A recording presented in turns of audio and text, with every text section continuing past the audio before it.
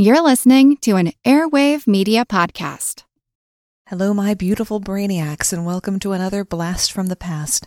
I got a bit behind in my work this week, but that's okay because here's a topic that bears repeating, particularly now, with a little bit of additional information added. Don't forget that the Your Brain on Facts book comes out 1 week from now. You can pre-order by calling your local bookstore or going to yourbrainonfacts.com/book.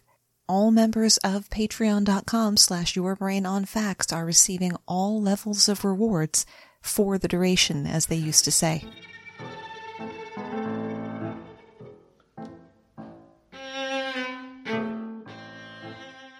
Since colonial times, African Americans have fought in America's wars. In every war, in fact. The first person to die in the Revolutionary War, Crispus Attucks, was black. Black soldiers have put their lives on the line for a country that for centuries enslaved, segregated, and discriminated against them. Until the Korean War, blacks served in segregated units under racist leadership and were often relegated to labor and service units. Despite the continuous discriminatory treatment that denied blacks full participation in America's military efforts, these brave men and women lived lives that deserve to be remembered. My name's Moxie, and this is Your Brain on Facts.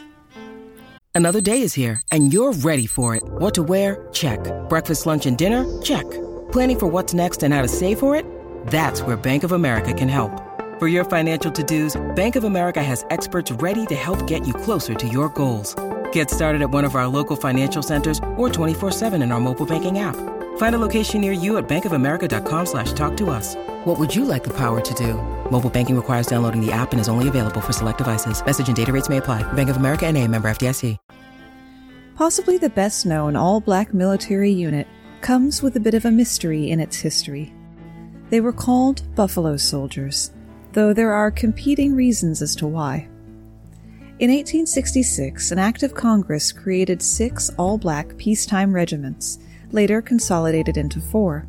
The 9th and 10th Cavalry, and the 24th and 25th Infantry. Initially, the Buffalo Soldier regiments were commanded by whites, with blacks being forbidden from holding the ranks of officers. These troops often faced extreme racial prejudice from the Army establishment. Many officers, including George Armstrong Custer, a boo and a hiss there, refused to command black regiments, even though it cost them promotions. Further, black troops could only serve west of the Mississippi River, because many whites didn't want to see armed black men near their communities. It even sometimes happened that the Buffalo Soldiers suffered deadly violence at the hands of civilians. The Buffalo Soldiers' main duty was to support the nation's westward expansion by protecting settlers, building roads and other infrastructure, and guarding the U.S. mail. They served at a variety of posts in the Southwest and Great Plains, taking part in most of the military campaigns during the decades-long Indian Wars, during which they compiled a distinguished record, with 18 Buffalo Soldiers awarded the Medal of Honor. We don't have time today to dwell on the irony of African American soldiers fighting Native people on behalf of a government that accepted neither group as equals. The exceptional performance of these soldiers helped to overcome resistance to the idea of black officers, paving the way for the first African-American graduate from West Point, Henry O. Flipper, who we'll hear more about later. Buffalo Soldiers played significant roles in many other military actions. They took part in defusing the little-known 1892 Johnson County War in Wyoming, which pitted small farmers against wealthy ranchers and a band of hired gunmen. They also fought in the Spanish-American and Philippine-American Wars and played a key role in maintaining border security during the high-intensity military conflict along the U.S.-Mexico border during the Mexican Revolution. In 1918, the 10th Cavalry fought at the Battle of Ambos Nogales, where they assisted in forcing the surrender of the Mexican federal and militia forces. Discrimination played a role in diminishing the Buffalo Soldiers' involvement in upcoming major conflicts. During World War I, the racist policies of President Woodrow Wilson, among whose claims to infamy include segregating federal offices, led to black regiments being excluded from the American Expeditionary Force and placed under French command for the duration of the war, the first time ever that American troops were placed under the command of a foreign power. Then, prior to World War II, the 9th and 10th Cavalry Regiments were essentially disbanded, and most of their troops moved to service roles. However, the 92nd Infantry Division, known as the Buffalo Division, did see combat during the invasion of Italy, while another division that included the original Buffalo soldiers of the 25th Infantry Regiment fought in the Pacific Theater. The last segregated U.S. Army regiments were disbanded in 1951 during the Korean War, and their soldiers integrated into other units. There was an episode of MASH about that, I don't know if you saw it, where a CO was sending his black soldiers on the most dangerous details in hopes of getting rid of them. Bonus super tangent fact, MASH ran nearly 4 times longer than the main fighting in the Korean conflict. I say main fighting because the conflict was paused with the armistice, but not officially ended until recently. Even with the show still in reruns, the Korean War is considered the forgotten war, since it's the least remembered in American history. Back on track, though, why were these troops called Buffalo Soldiers? There are differing theories regarding the origin of the nickname. One is that the Plains Indians who fought the soldiers thought that their dark curly hair resembled the fur of the buffalo. Another is that their bravery and ferocity in battle reminded the Indians of the way buffaloes fought. Whatever the reason, the soldiers considered the name high praise, as buffalo were deeply respected by the native peoples of the Great Plains. Eventually, the image of a buffalo became part of the 10th Cavalry's regimental crest. 5 million Americans served their country in uniform during World War I, including 2 million deployed overseas. More than 350,000 African Americans served during World War I. Overcoming racial hostilities, these men demonstrated through their service a love of country and the importance of equality. The paradox of African Americans fighting on the front lines in France was clear. They defended America's freedom abroad while being denied rights at home. Although the Civil War ended 50 years before World War I began, racial discrimination was common through most of America. Jim Crow laws enforced a culture of segregation. African Americans faced prejudice from their white counterparts in the service and in civilian communities near stateside military bases. Eugene Jacques Bullard may have been the 6,950th French military pilot to earn his wings during World War I, but he's remembered as history's very first African-American aviator. The 21-year-old volunteer graduated from flight training in May of 1917 after spending more than 12 harrowing months fighting in the French Army on the Western Front. One of nearly 300 U.S. citizens to serve in France's burgeoning Air Corps prior to America's entry to the war, Bullard was eventually assigned to the famous Lafayette Flying Corps. Although never earning the distinction of ace, Bullard still won many of his adopted country's highest military decorations, including the Légion d'honneur, the Médaille Militaire, and Le Croix de Guerre. Despite his acclaim in France, Bullard received virtually no recognition in America. Worse, after returning to the States as a wounded combat veteran and aviation trailblazer, he died broke in obscurity. In his teens, young Eugene, who was part Creek Indian, left behind a life of racial segregation and hopped a transatlantic steamer bound for Europe. He eventually landed in Paris, where he made a living as a prize fighter. Within weeks of Germany's 1914 invasion of France, Bullard enlisted. Like other non-native volunteers, he was assigned to a French Foreign Legion regiment, where he served with distinction as a machine gunner. During 1915, his 23,000-man unit was decimated, suffering more than 50% casualties. And Bullard was transferred to the celebrated 170th Infantry Regiment and sent to the Battle of Verdun. Wounded in the opening weeks of the epic 10-month clash, Bullard was pulled from the line to recuperate. In October 1916, Bullard signed on with the French Air Service and began flight training. By the following year, he was piloting Spads and Nieuports with the 93rd Escadrille against German warplanes over the Verdun sector. A capable aviator, Bullard quickly earned the nickname the Black Swallow of Death, an homage to his former regiment, as the 170th were known as Les Hirondelles de la Mort, the Swallows of Death. Heralded as the only black pilot of the war, and a decorated one at that, he enjoyed notoriety in the French press. Following America's entry into the war, Bullard applied for a transfer to the nascent U.S. Army Flying Corps that was assembling in France. Spoiler alert, the American military rejected him because of his race. Bullard continued to fly with the French Air Service, but was eventually returned to the infantry after striking a superior officer while on leave. He served out the rest of the war in the rear echelon with his old unit, the 170th.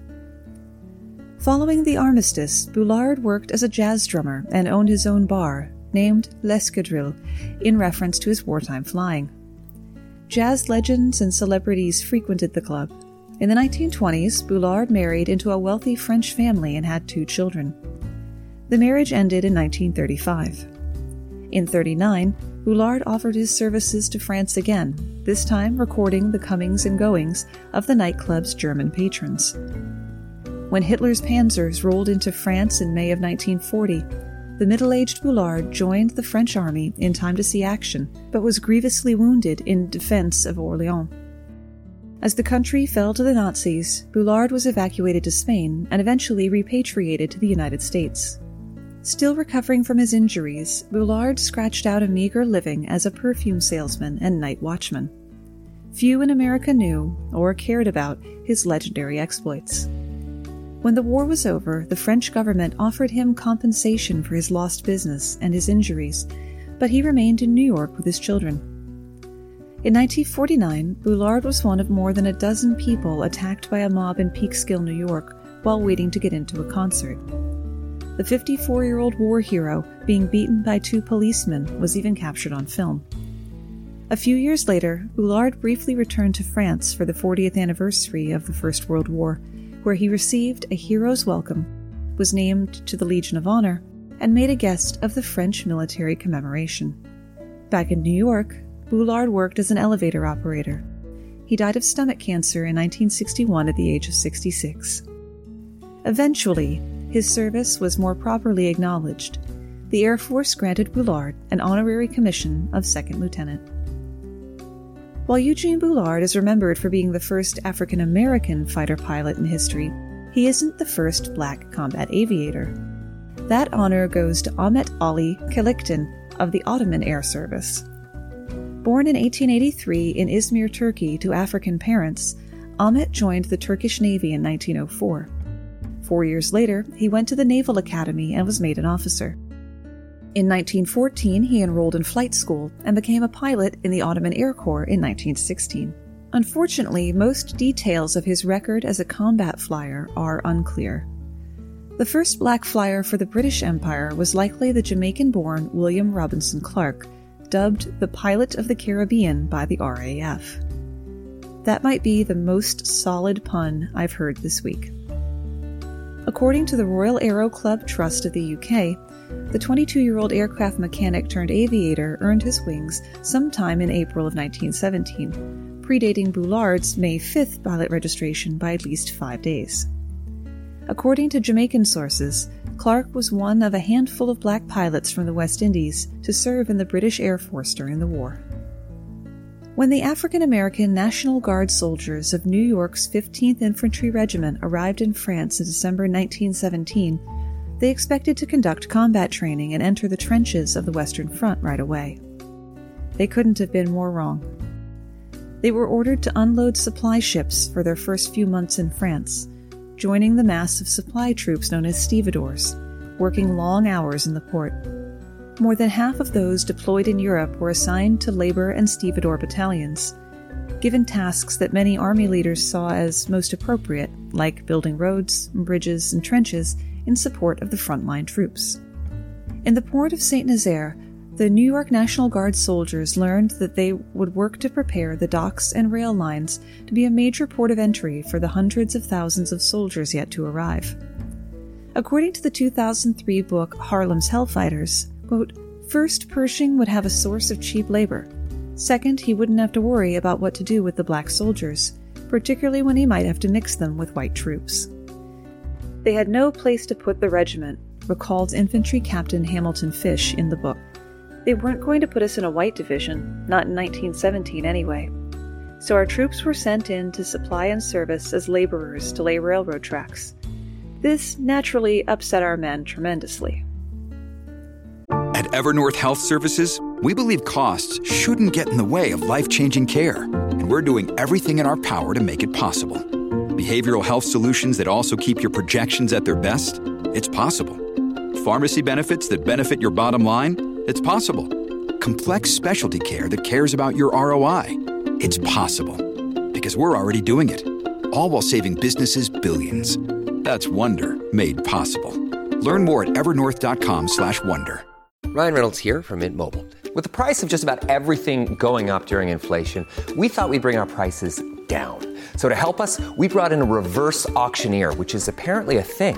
Mint Mobile Unlimited Premium Wireless. How to get 30, 30, bit to get 30, bit to get 20, 20, 20, bit to get 20, 20, bit to get 15, 15, 15, 15, just $15 a month? Sold! Give it a try at mintmobile.com/switch.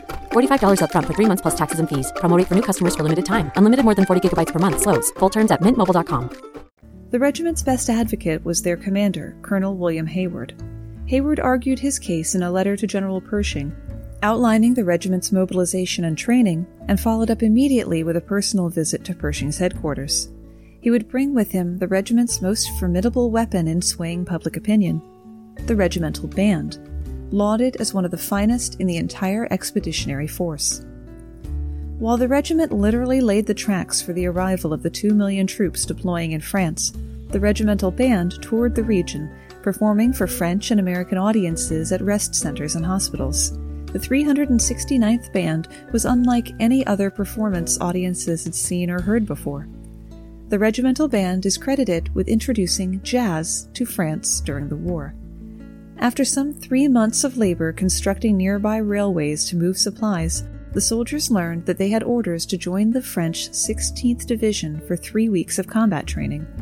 They also learned they had a new regimental number as the renamed 369th Infantry Regiment.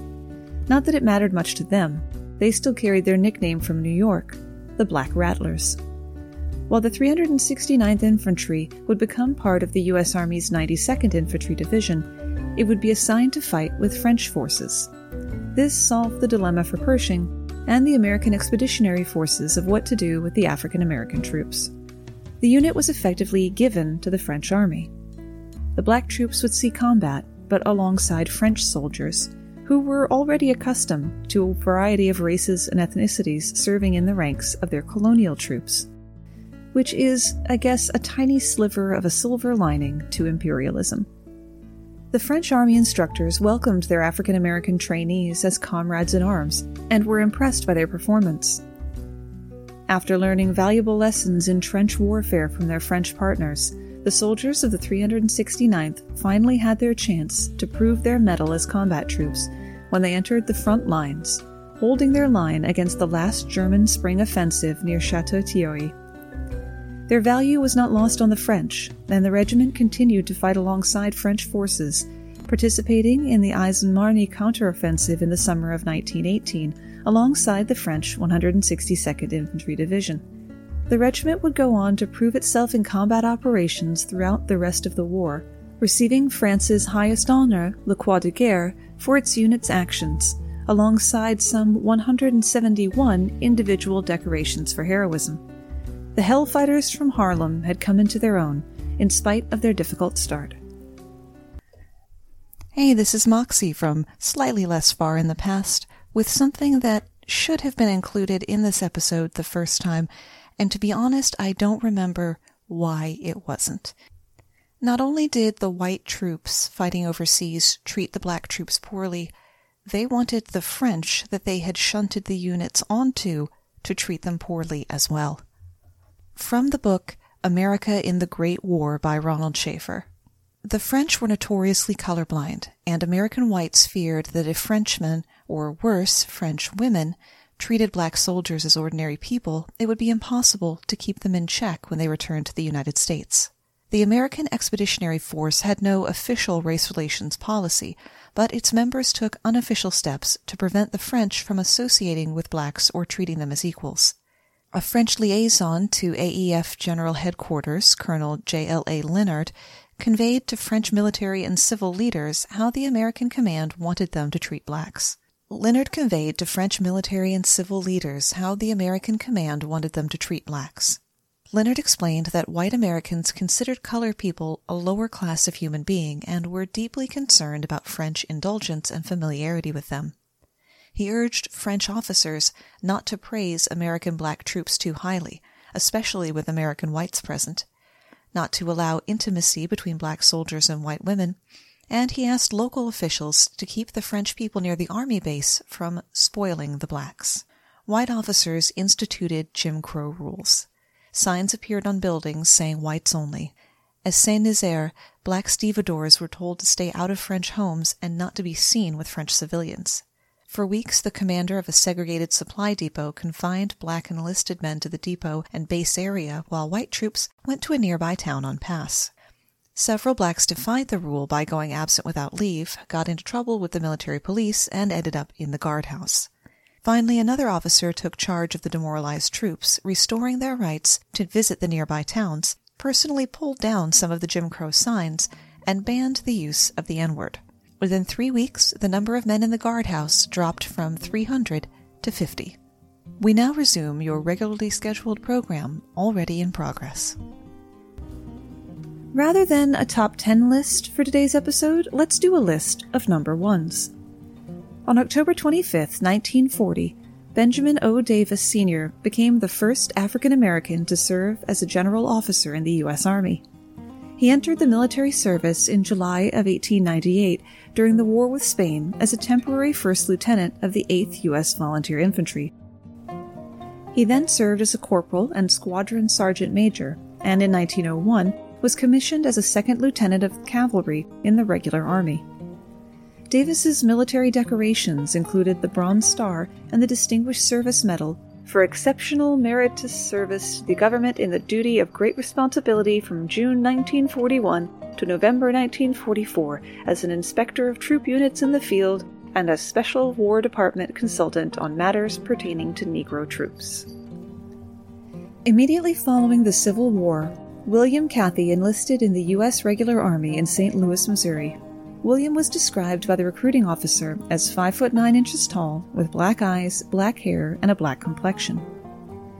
This cursory examination by an Army physician missed the fact that William Cathy was actually Cathy Williams, an African-American woman. Cathy served from November 1866 until her discharge with a Surgeon's Certificate of Disability on October 1868.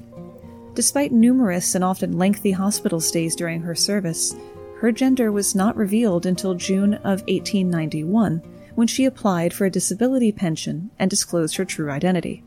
She did not receive the pension, not because she was a woman or because she was black, but because her disabilities were not considered service-related. Cathy Williams has been noted in military history journals as the only documented female Buffalo soldier and the only documented African-American woman who served in the U.S. Army prior to the 1948 law which officially allowed women to join.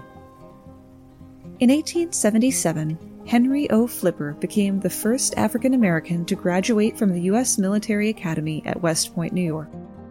His assignment in July of 1877 to the 10th U.S. Cavalry, one of 2 black cavalry regiments organized after the Civil War, was the realization of a personal dream.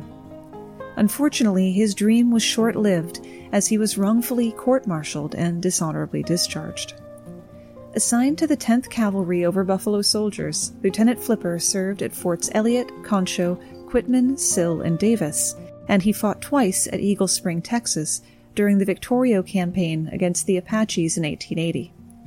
In 1881, while stationed at Fort Davis, Texas, he was framed by white officers and charged with embezzlement. At his court-martial, he was found not guilty of embezzlement, but guilty of conduct unbecoming an officer and a gentleman. He was dishonorably discharged, and for the rest of his life fought to restore his good name. Following his death in 1940, Flipper's descendants continued advocating to have his dishonorable discharge overturned, and in 1976, with the recognition of his mistreatment, he was finally granted an honorable discharge and a full pardon. West Point now gives an award in his honor to the graduating senior who's displayed the highest qualities of leadership, self-discipline, and perseverance in the face of unusual difficulties while a cadet.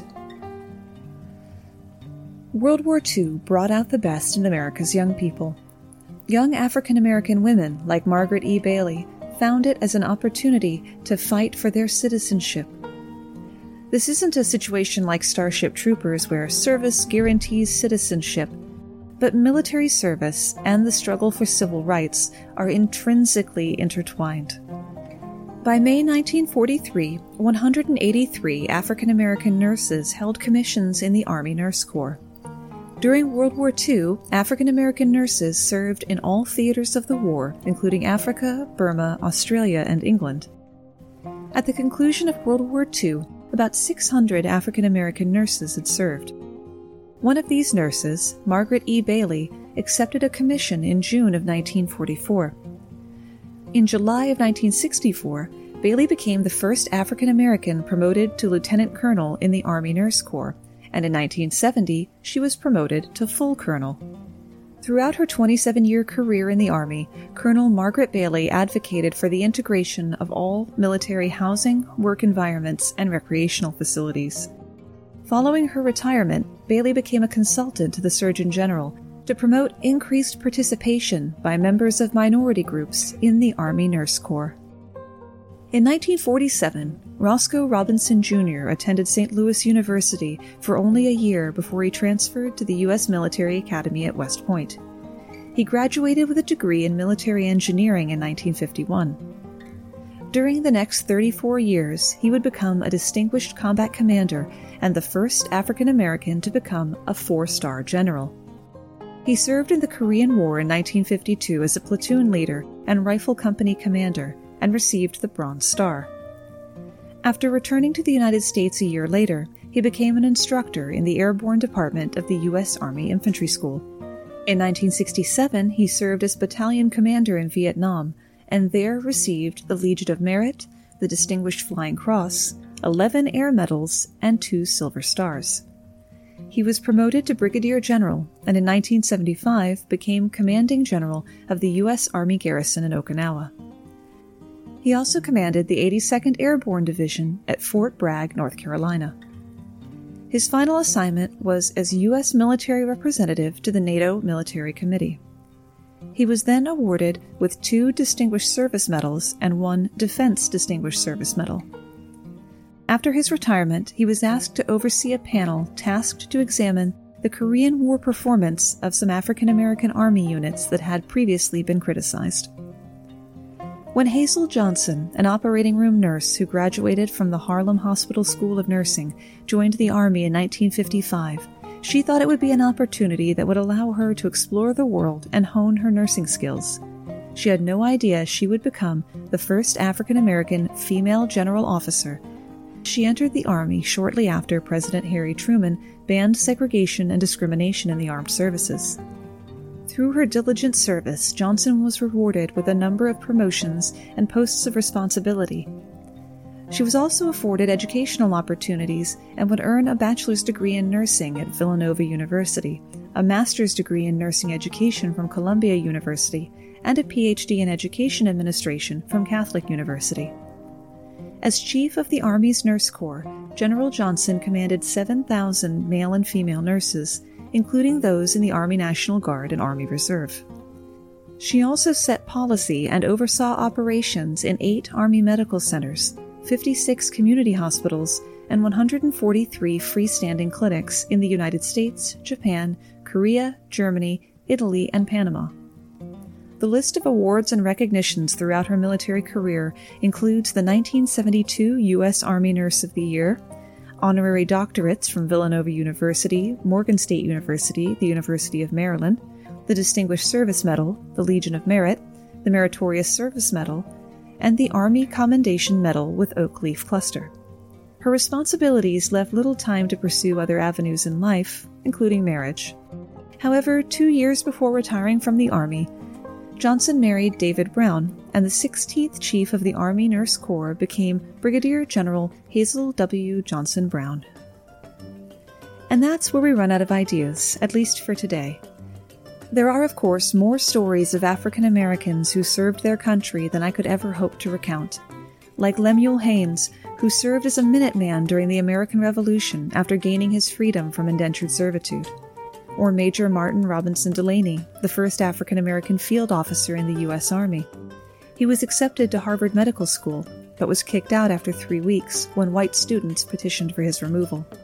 Or Private First Class Milton Olive III, who was posthumously awarded the Medal of Honor for saving the lives of 4 other soldiers during the Vietnam War when he threw himself on a grenade. May their stories never be forgotten. Thanks for spending part of your day with me.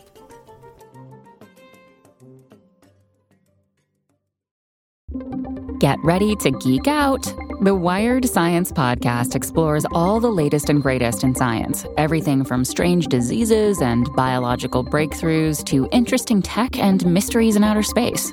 Listen to Wired Science today wherever you get your podcasts. That's Wired Science wherever you get your podcasts.